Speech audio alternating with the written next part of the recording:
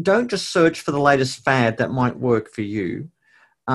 Immerse yourself in a real deep faith, okay? And that is a faith that's not rooted in the latest guy with a kind of a book deal and a neck tattoo, okay? But something that is rooted in the ancient church. So, so read and learn from an Augustine or a John Chrysostom or Teresa of Avila or, whoever it is. Find the big resources in the church and allow them to soak and pervade you, because you will find in the long game, they will be far better than the kind of, shall I put it, the McNuggets that you can get fed by around that are very inconvenient, very tasty, very easy to get. Okay. But if you want a real solid diet, resource yourself in the wider depth of the Christian tradition. It is not often that you get to talk to a scholar who also has a fantastic sense of humor, but that's exactly what you and I have today in Mike Bird. Welcome back to the All Things, All People podcast. I am your host, Jeremy Jenkins, and whether this is the first episode you listen to or not, I want to make sure that you understand that the goal of this show is really the overall goal of All Things, All People, which is to see generations of Christian thinkers raised up to understand and reach the world around them with the transformative message of the gospel. And today's episode is a great one because it shows that you don't just have to be, sometimes what the caricature of a Christian thinker is, which is, somebody shut away in a library, just doing really heady research that ultimately nobody's really ever going to read. Because our guest today, our Christian thinker for today, Mike Bird, is a world-class New Testament theologian, and as you're going to find out, has a tremendous sense of humor, has an amazing perspective on the world around him, which really leads him to be a scholar and a theologian who has his hands, with a grasp on the way things actually are. And if you follow him on Twitter, which his social media is in the show notes, you're going to see a guy who isn't just engaging faithfully with the biblical text or systematic theology, but really is engaging with the world and the people in the world. And so that's why I'm excited for you to get to know him through today's episode. Make sure to follow Mike on social media in the show notes, as well as me in the show notes. One thing that's new is if you are a Facebook user, there is a private Facebook group for listeners of the All Things, All People podcast, where you get exclusive video, you get exclusive updates every month. I'm going to post and tell you who the guests for that month are with their bios, and exclusive opportunities to ask questions of guests. So go to the show notes, check that out. If you want to go on Facebook, search up All Things, All People podcast, and it'll come up. You can go follow me on Instagram at allthings.allpeople, and the link for that group is in the bio therein. But go check that out. I'd really love to see that community grow, where people can really engage with each other, engage with me and the crew, Josh and Ben, and maybe even in future opportunities engage with some of our guests. And so yeah, but today you get the amazing opportunity to listen to Mike Bird all the way from Australia, tell you about how he sees the Bible, how he sees theology, and how he sees the world.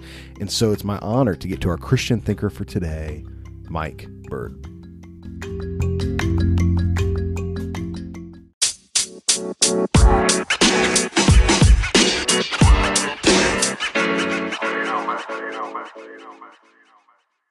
My next guest is a world-class New Testament scholar and author, having written and edited over 30 books in the fields of Septuagint, historical Jesus, the Gospels, St. Paul, biblical theology, and systematic theology. His 2013 Evangelical Theology and the recent second edition is an attempt to develop a truly gospel-based theology that promotes the advance of the gospel in Christian life and thought.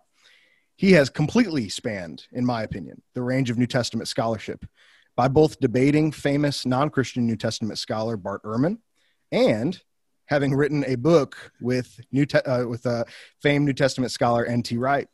He is an Anglican priest, a skilled researcher, an Army paratrooper veteran, husband and father of 4, an avid hater of coffee, and something that will please most of my American fans, a Parks and Recreation fan. It is my honor to have on the show today, Dr. Mike Bird. Mike, thank you so much for being on the show today, sir. Great. Thank you for having me, Jeremy. Yeah, it was wonderful to have you agree. And you are the first Australian that I've had on the show. And the time zone difference is one to be tackled. I'm sure that you get tired of the odd hours that you do interviews to do things like this with Americans. Yeah, well, I tend to be fairly insistent that I don't do sort of interviews like 2 a.m. or anything like that. I can do morning, 9 a.m. is usually not too bad for America, or I can do my late afternoon. But no, if you want cogent, Mike, yeah, then we don't do interviews at 2 a.m. Yeah, I've done it, and it takes quite a bit away from your intellect to do those types of things. So I understand.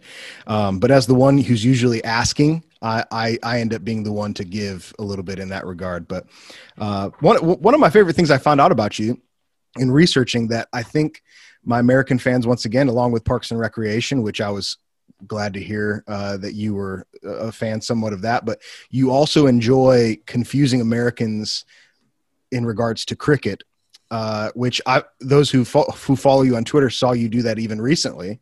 Why do you get so much joy out of confusing us Americans in regards to what is ultimately the second most popular sport in the world? Yeah, well, it's just a game that it may sound a little bit like a baseball, but it has its own terminology, its own lexicon, its own superstars and that type of thing. So, I mean, it's something like that you can talk about, and Americans will just have literally no idea what you're talking about. Right. It's a great way to put us in our place, certainly. Oh, there's many other ways of doing that. There's many other ways of, I love lecturing Americans on everything, on the lack of use of the metric system, the incorrect use of the word entree when it comes to food. Entree is the same as appetizer. It doesn't mean your main. All sorts of things like that. I love badgering my American friends on. Oh yeah, and why is the cheese orange, man? That's the other thing that really weirds me out. The orange cheese. I think because it's not actually cheese. It's certainly not like your cheese or most of the rest of the world's cheese by any means. Yeah, well, most cheese is kind of like a light yellow color. Yeah. But you put this orange dye in your cheese, so your cheese. I mean, cheese looks like the color of my hair, kind of a reddy orange, which I find very peculiar when it comes to putting cheese on a burger or something. In your travels to the States, has anyone made you an American grilled cheese sandwich? Grilled cheese. No, I don't remember. I've had a lot of American cuisine. Yeah. And, I do have my favorites. I actually like Applebee's and Chili's. Although when people look at me like that's pretty on the bottom rungs of the ladder, I think, no, I like my Applebee's and Chili's. I do like my Chick-fil-A. Bit of Papa Do's. Yeah. It's pretty good as well. Yeah. Even Popeyes does a very nice beans and rice. Yes. Their beans. I often go to the airport one and just get 3 beans and rice, and they look at me like I'm a little bit weird. Yeah. But I go, no, I really like the Popeyes beans and rice. I originally grew up in Wheaton, Illinois, where Wheaton College is, and now I live in the South. You would do very well in the South with that palette of American food. Chick-fil-A and Popeyes would do you quite well. Maybe not my waistline well, but my palate, If you're going to spend time in America, then you need to be willing to sacrifice in the area of waistline, unfortunately. Well, when in Rome, it's spaghetti. When in the South, have Papa Do's or Papacitos or thing.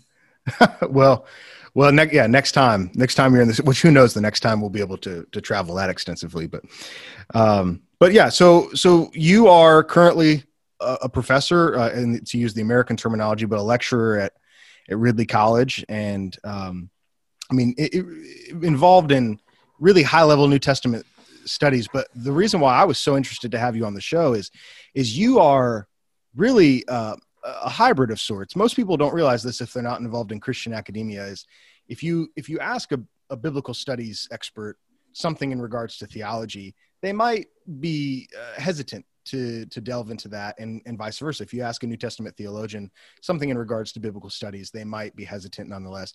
You've not just dabbled, you've really been involved at a high level in both. Before we get into the details of that, why are you maybe so rare in the field that you've written a systematic theology book, Evangelical Theology, but your background is in the historicity of Jesus and New Testament biblical studies? What caused you to want to do both? Well, there's two things you need to remember. First of all, the hyper specialization we tend to have these days is very much a recent phenomenon. I mean, the first journal dedicated to purely New Testament only really came about, I think, in the early 20th century. Normally before that, the whole topic of divinity or religion or theology was kind of built together. It's with the sort of hyper specialization. We have like, okay, the Old Testament are over there, the New Testament over here, practical theology is over here. So I think we've artificially cut up these different sub-disciplines and siloed them away from each other, which I think is a bad thing. Second thing I would say is I think there is value in being a generalist. Now, if you're a young scholar, you're meant to create a portfolio. So you do your PhD thesis on Luke Acts. You'll then do another subsequent monograph on Luke Acts and get published with the university press. And you do a couple of further follow-ups and then you develop, a big sort of portfolio of specialization in Luke Acts, or maybe it's Paul or something. And then maybe 10 years down the track, you might alter the topics you're working on and, move into Paul or into biblical ethics or something like that. I've never been in the situation where I've had to do that. I've been a little bit freer to be able to be a bit more eclectic in my interests. And I guess the third thing is to say is that as a lecturer in a medium-sized theological college, you need to be able to teach in one or more areas. So you've got to be able to teach New Testament or maybe ethics or maybe church history or theology. And I've fallen into the New Testament and theology as the sort of areas that I work. And it's good because you'd like to think systematics will be based on good New Testament exegesis. And you would think that New Testament exegesis would actually have some idea of things like church history or theological interpretation while you're doing New Testament stuff. So I find these areas kind of complement each other. But yeah, I mean, to sum up, that's the three things. I don't believe in the hyper compartmentalization. I think there are values in being a generalist, so you can teach and work in a number of areas. And, it simply helps just having a much broader perspective on where you are as a teacher and researcher. Absolutely. I'm actually finishing a master's degree this week, as it turns out, because we're at the end of the semester here, and over the last, doing an undergraduate and then an MA, I found as a student it's very frustrating when you're talking to a PhD, somebody who's been in the field for 20, 30 years, and you ask questions and they won't answer it if it's not in their dissertation or their niche. And so, it's been refreshing reading your stuff and evaluating your career and seeing to the best of your ability. And I see it in people like the aforementioned N.T. Wright and many other scholars that are coming up, D.A. Carson, who are crossing those boundaries. I think ultimately that's hugely beneficial for not just Christian academics, but the lay level Christian and the students who feel as if they can go to a Mike Bird with their questions, even though it's not on, why Jesus claimed to be God or something to that effect. So, but interestingly enough, your at least your initial expertise and how you sort of came to be known, at least in my neck of the woods, was through subjects like the historicity of Jesus and some of these issues now. I was talking to Justin Brierley a few weeks ago on the show, and we talked about how the new atheism is sort of beginning to become a thing of the past, and more we're beginning to see people like Bart Ehrman become very popular, who are by no means necessarily vitriolic in how they antagonize Christianity, although sometimes they can be. And you debated, as we said, Bart Ehrman in 2016 in a debate that I rewatched today in getting ready for this conversation, and I've only heard positive feedback about it going back to 2016. And one thing that I find interesting when we talk about Bart Ehrman and the people who we have to be prepared to respond to now is, first of all, Ehrman is phenomenal at debates and conversations and these things. He's phenomenal at setting the parameters of conversation. But more than anything, Justin Brierley agrees. Me and my friends, when we watch his debates, we agree. We just like him. He seems like a super nice guy, and we're supposed to not like the people who disagree with us, it seems. And so what was your experience way back when in 2016, talking about why Jesus did in fact claim to be God? And what did you kind of learn from that experience talking with Bart Ehrman? Oh, look, he's a very collegial fellow. He's also a very good communicator and debater. Mm-hmm. And the good thing, the thing that Bart does well is he is quite a good scholar. I mean, he knows his area of textual criticism and more broadly, early Christianity. Mm-hmm. He also knows how to push the buttons of evangelical conservatives. Yeah. He knows how to yank their chain and to get a response out of them. And he also has a little bit of entrepreneur and a little bit of showmanship about him. And so when you take those three things, a capable scholar, knows how to push the buttons of evangelical and religious subculture, and he's got a little bit of an entrepreneurial spirit about him, that they make a very good combination. So he is naturally going to be a magnet. He's going to get a lot of attention. Sure. Because of that mixture of, say, scholarship, cultural awareness, and kind of almost like a business acumen, you might say, in being able to promote himself, and he knows the type of things he can say that will get attention. Yeah. In that debate in 2016, it was pretty funny to watch because he starts off the debate by asking who in the room wants to see him lose the debate. And we can't see the audience in the video, but I think it was pretty much everybody. Yeah. He just seemed to relish in that. And he seems like he very much enjoys being one of the few non-believers in every room he goes into. But you handled yourself beautifully. And in fact, one of the things I like most about you is the levity that you bring to these situations. Because I think right after that, you got up and said, "Who wants to see me lose?" And from what I could tell, it might have been only Bart who raised his hand. Oh, there was one other guy in the audience. There was at least one other guy. Okay, sure. Well, it's interesting to me, as I mentioned to you pre-show, I live in North Carolina, and I mentioned this to Justin a few weeks ago. In North Carolina, amongst evangelical Christians, many people somewhat fear, I guess would be a good word to say, Bart Ehrman, because of the level of scholarship that he seems to put out. It seems every year, every book that he puts out. But what I appreciated watching that debate with you, honestly, is first of all your scholarship and what you brought, but then also it seems that you have a genuine concern for the Bart Ehrmans.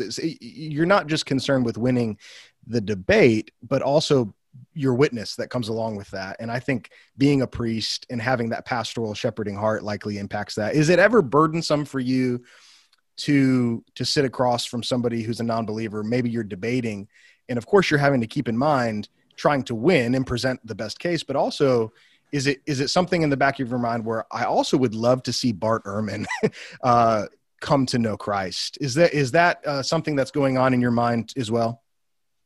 Yeah, definitely. There's a few different levels you have to answer that. Yeah, there is something a little bit nerve-wracking or intimidating when you're being asked to be the defense attorney effectively for God or the Christian faith or the gospel.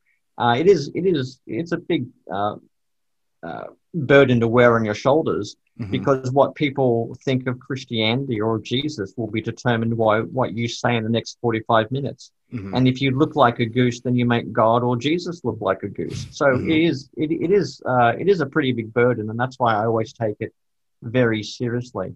But in debates like that, the most important thing to remember is don't try to win over or convert your opponent. Your opponent has already made up his or her mind. And in 45 minutes, or however, a few hours, I'm not going to change Bart's mind on pretty much anything. Right. But so the idea is not to win over your opponent. The idea is to win the audience. And you do that not just by knowing your stuff, but with your demeanor, the way you present yourself, the way you talk about your opponent, that type of a thing. There's no point in being right if you're a complete and utter jerk hat about it. Right. If you know what I mean. And, and if you can be a little bit whimsical, a bit fun, that's just all the better for it. I should say the interesting thing about that debate I did, there was a few other sort of other great speakers in the win, people like Larry Hurtado, Dale Martin. If you go back and watch the debate, my theory is Dale Martin, who was on like Bart's team on the sort of the Christology sort of a thing, I tend to think Dale Martin is trying to convert Bart Ehrman back to a progressive form of Christianity.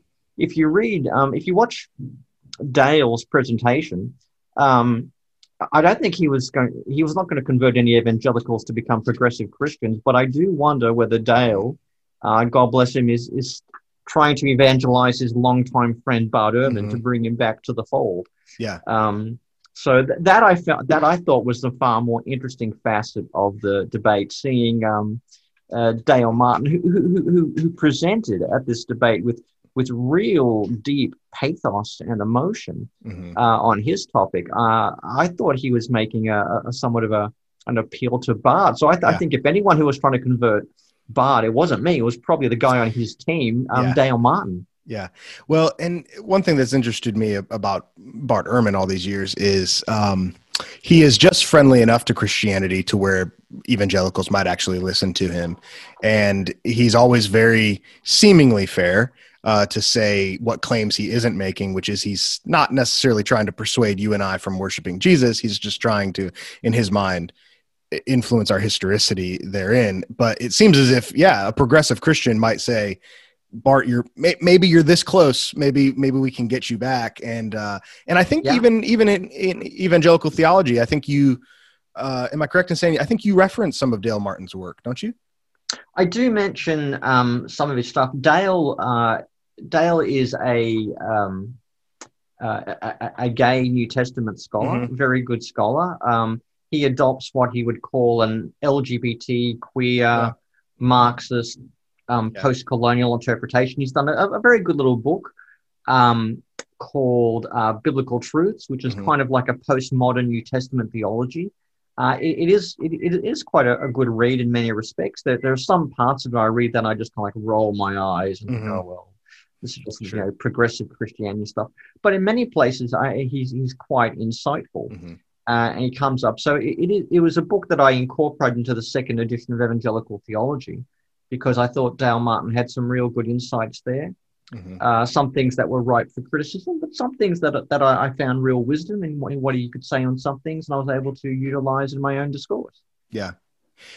One thing I find so interesting about that debate, and it really speaks to you as a scholar, in answering some of Ehrman's qualms about the Gospel of Mark, which is essentially maybe the greatest thesis statement in regards to his scholarship, is you talk about how of all the people, so to speak, that might have known who Jesus actually was, you say that one of the first to show themselves were the demons, who call out and they say, we know who you are, in regards to Jesus. And when I heard you say that, hey, the demons say that Jesus is not just an earthly Messiah, he's something more, it made me remember that even though you're a world-class scholar, I'm sure you can remember those early days studying the Bible when you might have noticed something like that, or it just jumps off the page where you say, oh my goodness, wow, the demons, what does that mean?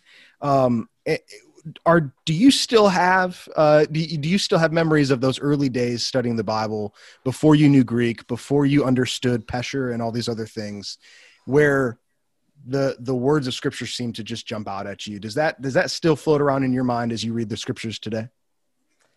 For me, that's not days of a bygone. This is like my day. Every now and again, or things you just put two things side by side and you see new connections. So, one of the benefits of my own career, being a professional scribe, as it were, is you get to have these insights your own, or you sit around people who are having their own insights, and you get to learn from them. I mean, let me give probably the number one thing I learned when I wrote the New Testament intro with Tom Wright. There's a passage in 1 Thessalonians where Paul is talking about sexual ethics, and he says, don't become a place where you can ever exploit one another. And I think he's saying there that don't become an environment where people can be sexually exploitive of other Christians, so this is particularly prominent if you've got a church that includes slave owners and slaves. And then if you then apply that to the type of Me Too era, or dare I say the Church Too era, it's very important. Don't allow your churches to become safe space for predators.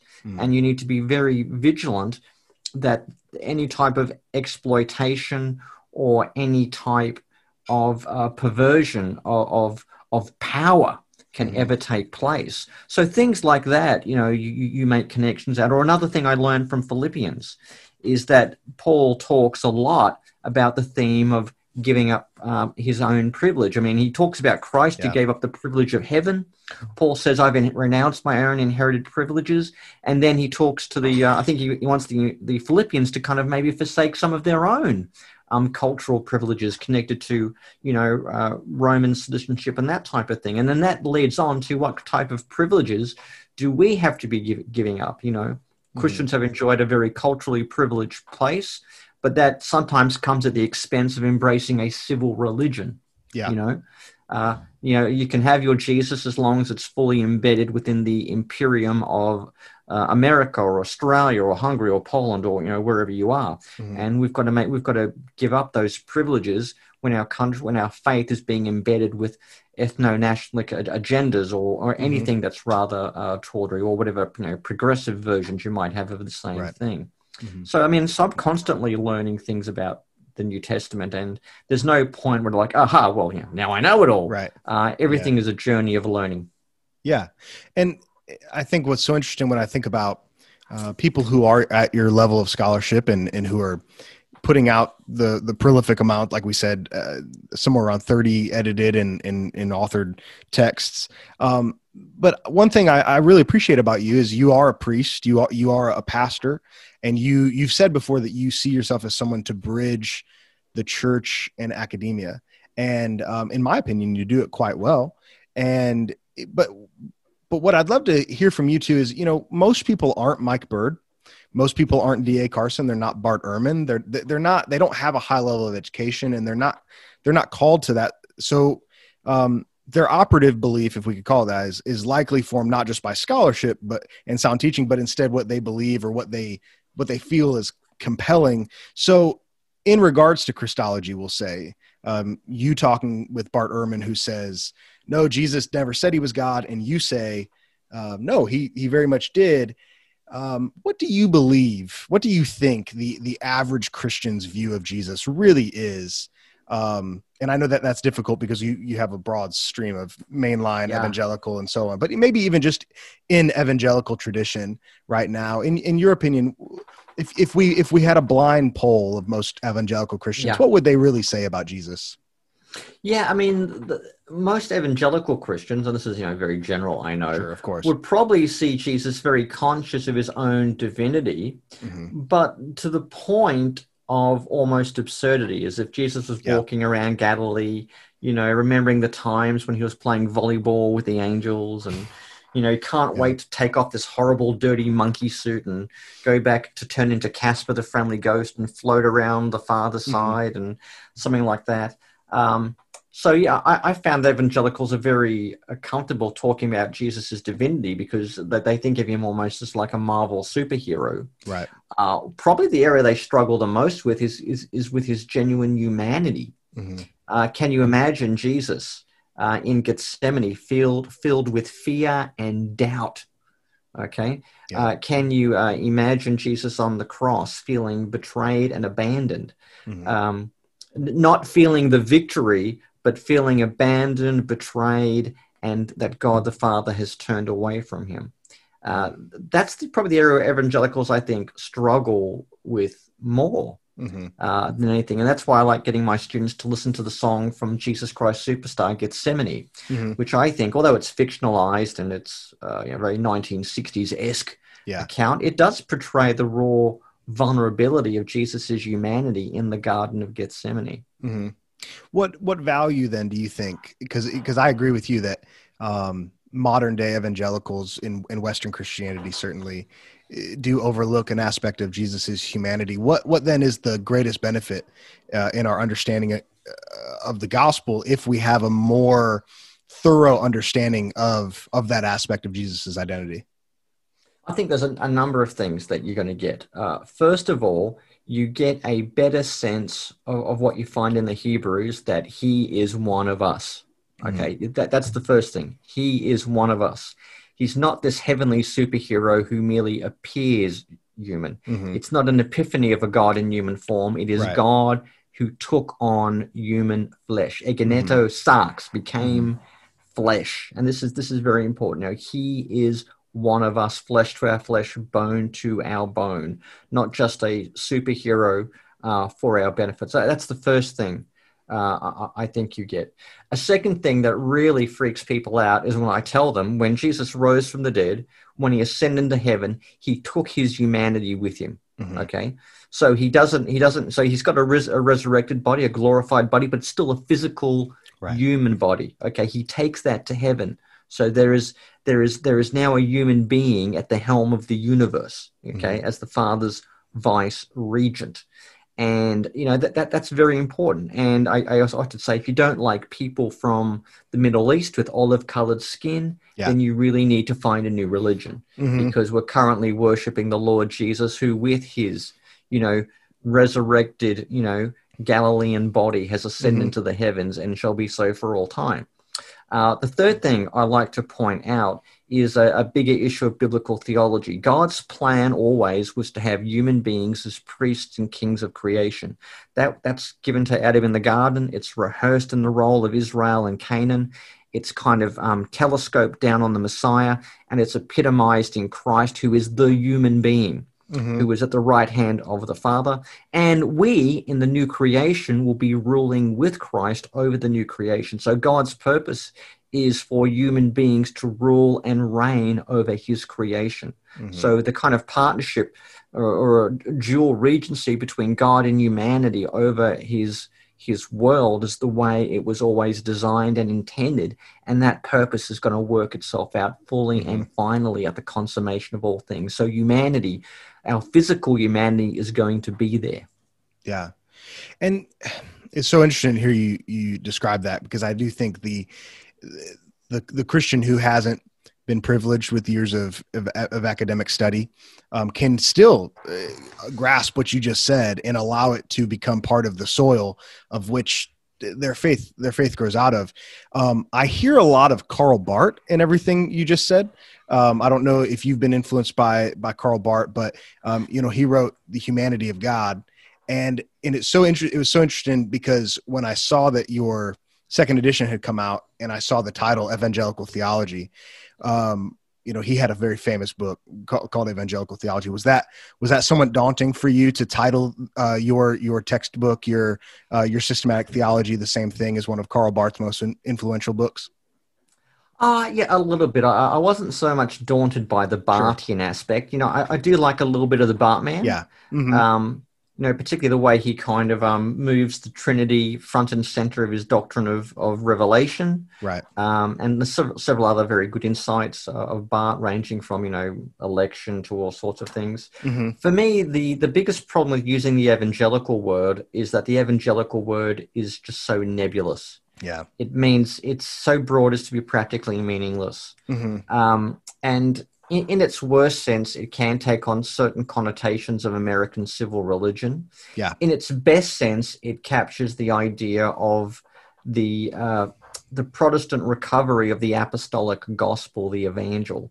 And evangelical these days really does need some adjectives. I mean, it's ironic because evangelical itself should be an adjective, an evangelical church or ministry. So you now need adjectives for the adjectives as it goes. And you know, the alternative is just abandon the word because it's so nebulous. It's just pulled in different directions. Or you have to define it further. So that the biggest problem is not the connotations with Barth. It's that the word evangelical can be a byword or a tribal word or a meaningless description. Yeah. Has that, I mean, I hate that I don't know this, but unfortunately I'm not too keen on the Australian cultural movements at the moment. Has evangelical made its way even to Australia as a word that has American connotations now? It does now. It certainly does now because of the media. I mean, like we get CNN and of MSBC. Course, yeah. We get all that, and You can see Rachel Maddow kind of, hating on all the evangelicals supporting Right. Trump. And then people just absorb the same thing Yeah. and think evangelicals are all A or all B or all C, that type of thing.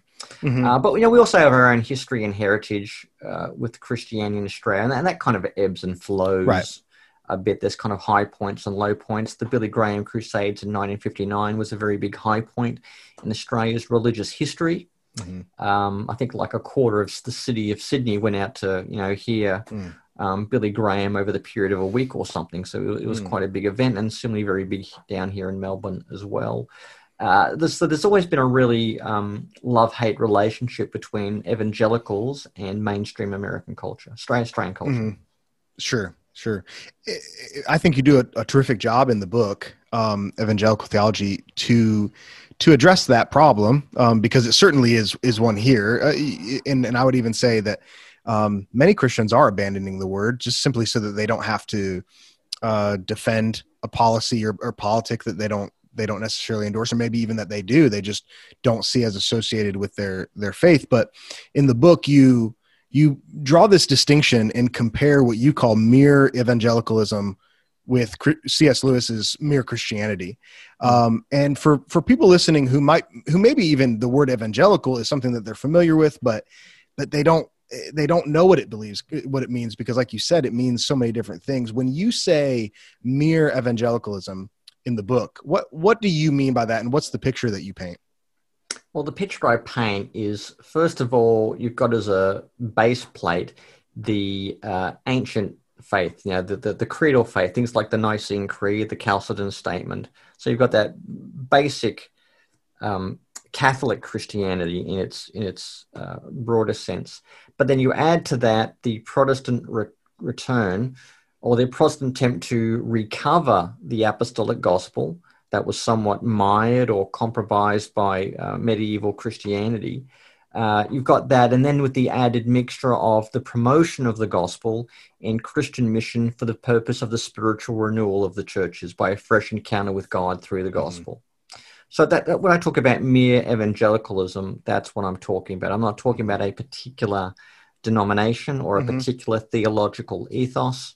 Evangelicalism is kind of like the big tent, where you can get Calvinists and Methodists, Anabaptists or Anglicans have got enough in common that they can come and play, hang out, or even minister and work together in some of those common spaces that we have. Yeah. I read your analogy of it being a tent, and I thought that was beautiful, because in what I do with All Things, All People, I continually come up against, I know you're a Calvinist, so don't take this the wrong way by any means, but you continually come up against maybe a Calvinist who says that I read somewhere that when you were in seminary, you had a sign on your door that said Pelagians not welcome. Pelagians, Arminians, or something like that. Yeah, sure. But I mean, obviously that was, we're in jest, but there is infighting amongst Anglicans to Calvinists to Anabaptists, and so on.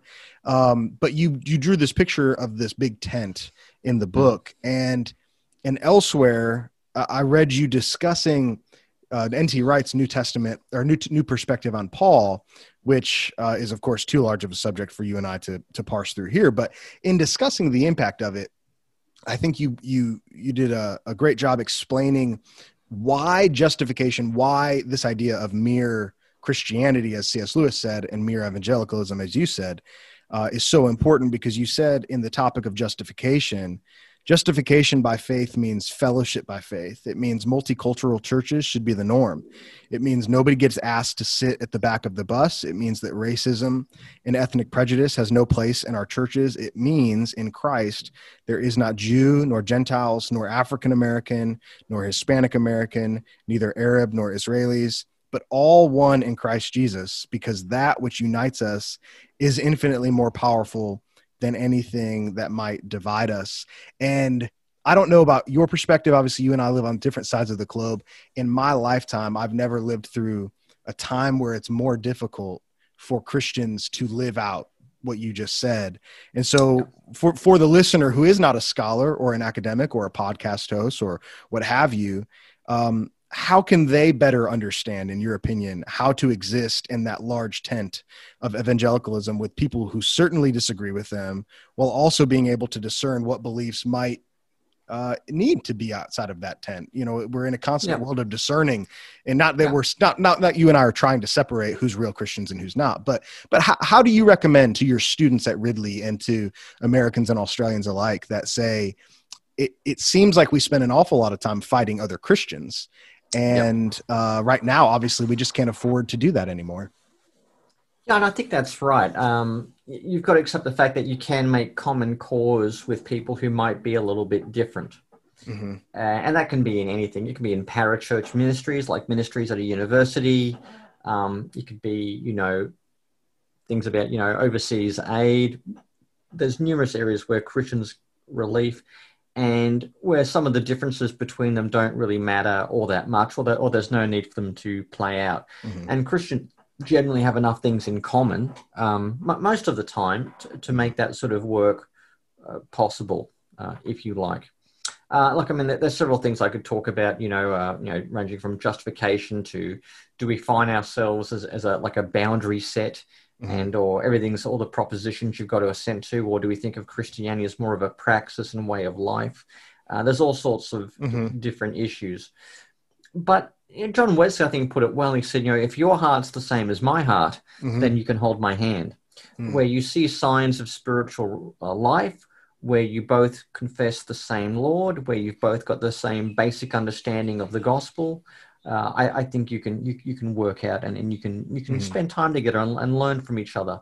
Now, some people will say to me that, well, that's not possible. You can't get Calvinists and Wesleyans or Arminians agree. I mean, this is beyond the pale. It's just it's not possible. They're two diametrically opposed systems. To which I say, poppycock.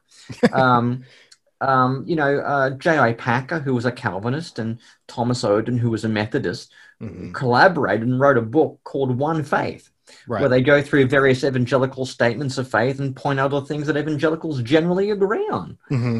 So that idea of that, these Calvinists and these Arminians and these Anabaptists can't possibly spend time together because it's more mutually exclusive. And no, it's not true. There's far more agreements than disagreements. And in fact, in the wider scheme of things, the disagreements can be very insignificant. Sure. Whether you're being chased by the Caliphate or communists in Cuba, they don't care whether you're credo or paedo-baptism. Trust me, the Caliphate and communists don't care if you're credo or paedo-baptism. And you've probably got a vested interest in helping each other out in parts of the world in particular that are very adversarial for Christians. Certainly. And I would even say, living in what might be the friendliest place in the world for Christians, that it's growing more imperative that the Anglicans who, might believe that women can be pastors the Southern Baptists need to be able to, as you said, Wesley said, hold each other's hands. We're growing up in a world now where we really can't afford to expend energy in constantly fighting each other, even though, of course, our differences might be sometimes legitimate. But the expenditure of energy is what, in the hatred therein, is what concerns me sometimes. It seems like what good is our witness anymore when outsiders look at us and all they see is why you and I don't disagree. So that's exactly right, Jeremy. One of the best ways that I think you demonstrate a lot of these principles is very unlikely, in my opinion. I've read in my years many textbooks, many theological treatises, and your book is the only one I've ever seen with jokes in it.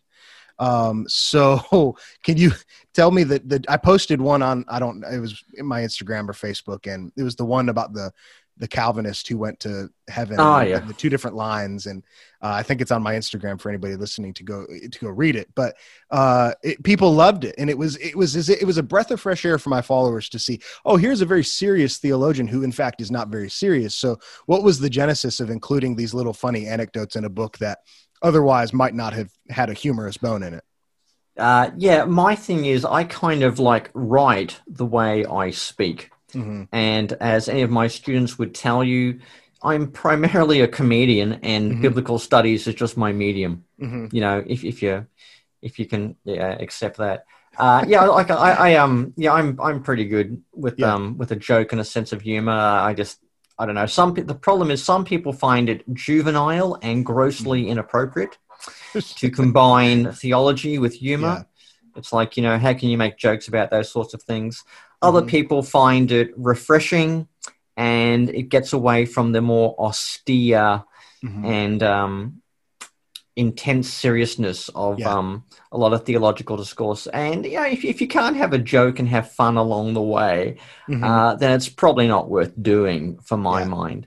So in this volume, Evangelical Theology, I've done several things. I add the odd joke through here and there about Calvinists or Arminians or any number of things. But I've also got a few other more shall we say, outside the box things where I try Yeah. to describe the Council of Nicaea as a type of rap battle Hmm. between Eusebius of Nicomedia and Bishop Alexander of Alexandria. And, imagine a couple of guys, talking some smack about each other Hmm. and a bit of theology and seeing, I found it very entertaining and engaging. Maybe the Yeah. book reviewers will disagree, but we'll have to see what happens.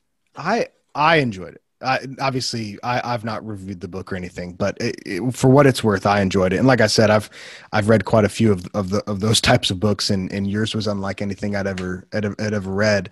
I'm having Andreas Kostenberger on the show in a few weeks, who's obviously a well-known Johannine scholar. I don't think I've ever read any jokes in any of his books, but He is Austrian, Jeremy, so that's yes. quite different than Australian.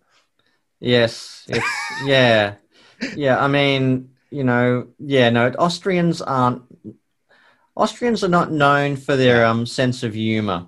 Well, Maybe you could have jokes about yeah. Wiener Schnitzel or something, and Yeah. I don't know how that's going to work out. Andreas is a lovely man. He's a Yeah. lovely Christian man, very capable scholar too. Hmm. But yeah, no, I would not expect too many hijinks from No. Andreas. But maybe when he is done, because I think he is currently serving as the editor for the Journal for Evangelical Theology, Theological Yep. Society. Whenever he's done, maybe we have a candidate to take his place, because you are an ETS member, I believe. Yes. I sort of go up and down on my ETS membership. It's very much like an on again, off again sort of Yeah. relationship. Um, but I know there's some wonderful people in ETS. They've Yeah. got a great mission. They do some good stuff. There's a few elements of the society Yeah. that do kind of frustrate me Hmm. a bit. I mean, if I can tell a joke, to be perfectly honest, you'll probably find more women in a gay bar than you will find at the average ETS thing. I mean, you're not wrong.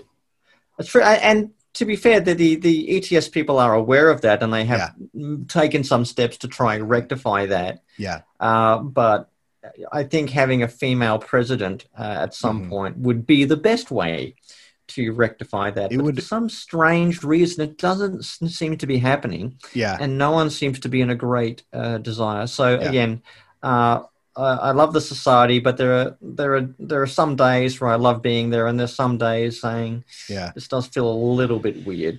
Well, whenever you want to take a crack at that editor position, not that my suggestion or nomination, because I am a member, but not that my recommendation has any bearing at all.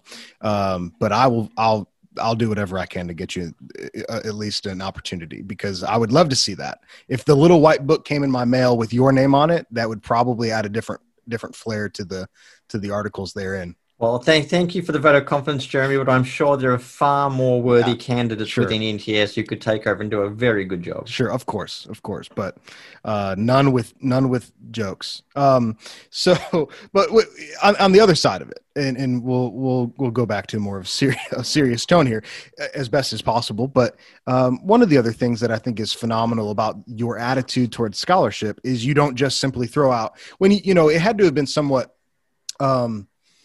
We'll use the word daunting yet again to do a systematic theology book. I've heard you talk about that. There's plenty of systematic theology books out there, and yet here you are, having written the second edition to one. And for those listening who might not be familiar, systematic theology is essentially when you try and encapsulate all of theology in these very nice and clean divided chapters that place the whole of Christian belief into various topics such as pneumatology and hamartiology, and the study of the spirit, the study of sin, and so one of the things that I really, other than the jokes, one of the things I love best about yours is you don't just look at it as this theoretical and pragmatic function that theology sometimes can take on, but you really let it be a very honest look at some of the realities that modern theologians, biblical scholars, pastors, and Christians in general are facing, and you let it speak to the state of the modern church,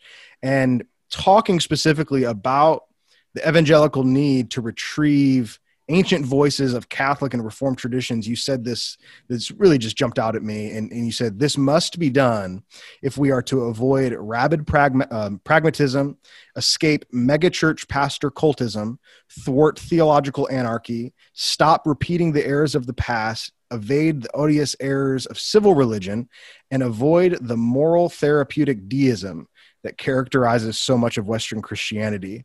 And so Mike, as a priest, as a scholar, this is to me as honest of a passage in a systematic theology book as I've ever seen.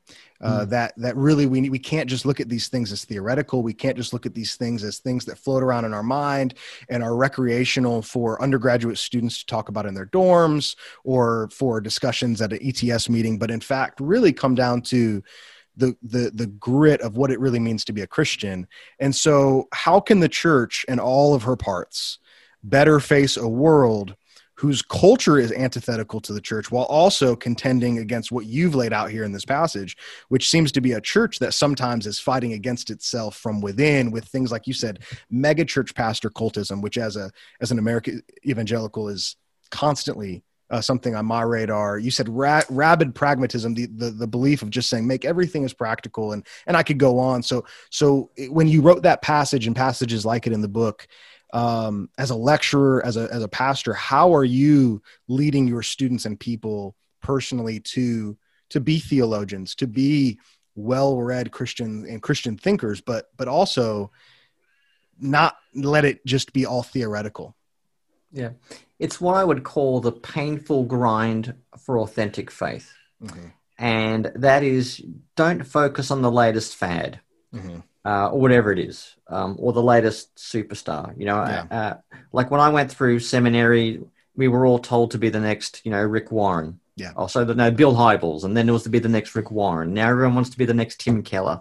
Mm-hmm. And those three individuals, probably notwithstanding Bill Hybels, for reasons we shall not mention, recently, but yes, have some elements of things you want to imitate that were very good, certainly in their time, like Rick Warren back in the 90s, and more recently Tim Keller. But don't just search for the latest fad that might work for you. Immerse yourself in a real deep faith. Okay. And that is a faith that's not rooted in the latest guy with a kind of a book deal and a neck tattoo, okay, mm-hmm.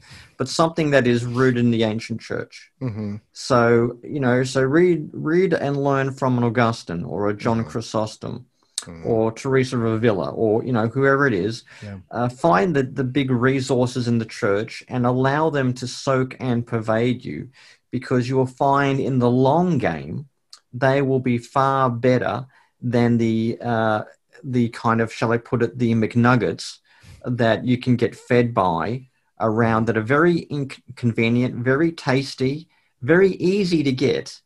Okay. Mm-hmm. But if you want a real solid diet, resource yourself in the wider depth of the Christian tradition, which will also ensure you don't get snookered or sucked in by some guy who's kind of got a really good YouTube channel and a mm-hmm. kind of a way with words, whether mm-hmm. it's kind of doing like a frat boy who knows how to preach, or something that's dragging the church to the political right or the far mm-hmm. political left. If you're far more grounded in the great Christian tradition, you're going to be inoculated and immune from some of the worst aspects of cultural Christianity.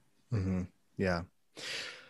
Well, it certainly is. Obviously, I don't make light of this word considering the circumstances we're in worldwide, but it certainly is even a pandemic right now in the modern church that we are infatuated with whoever seems to be the best communicator, and whatever strategy seems to be working the best is most efficacious. And so I do very much appreciate that encouragement. When I read it in the book, I thought, well, goodness gracious, we all need to have this in our minds, especially in the Western Church. And so, Mike, I'm so appreciative of the time you've been willing to give me today. I pray that people, when they hear your lightheartedness, but the healthy mixture it has with serious scholarship, and as you've said about yourself, someone who is both an exegete and a theologian, I think that combination is certainly something that's only going to continue to grow the kingdom all over the world, but in Australia and wherever your work may go. And so thank you so much for being a part of this today. And I hope that you sell more and more books and get more and more popular, not for your sake, but for all of ours. Okay, well, that'd be lovely. Maybe we could do like as Paul says in the opening Romans, maybe we could mutually encourage one another. Of course. Yeah. You buy my books, and I be on your podcast, and we'll be mutually encouraged by this exchange. That's all this is really, Mike, is it's a mutual encouragement of sorts. So no, I appreciate it, but yeah, you're doing tremendous work, and I very much thank you for being on the show today, sir. Well, Jeremy, thank you very much for having me, and thank you to all your listeners for listening.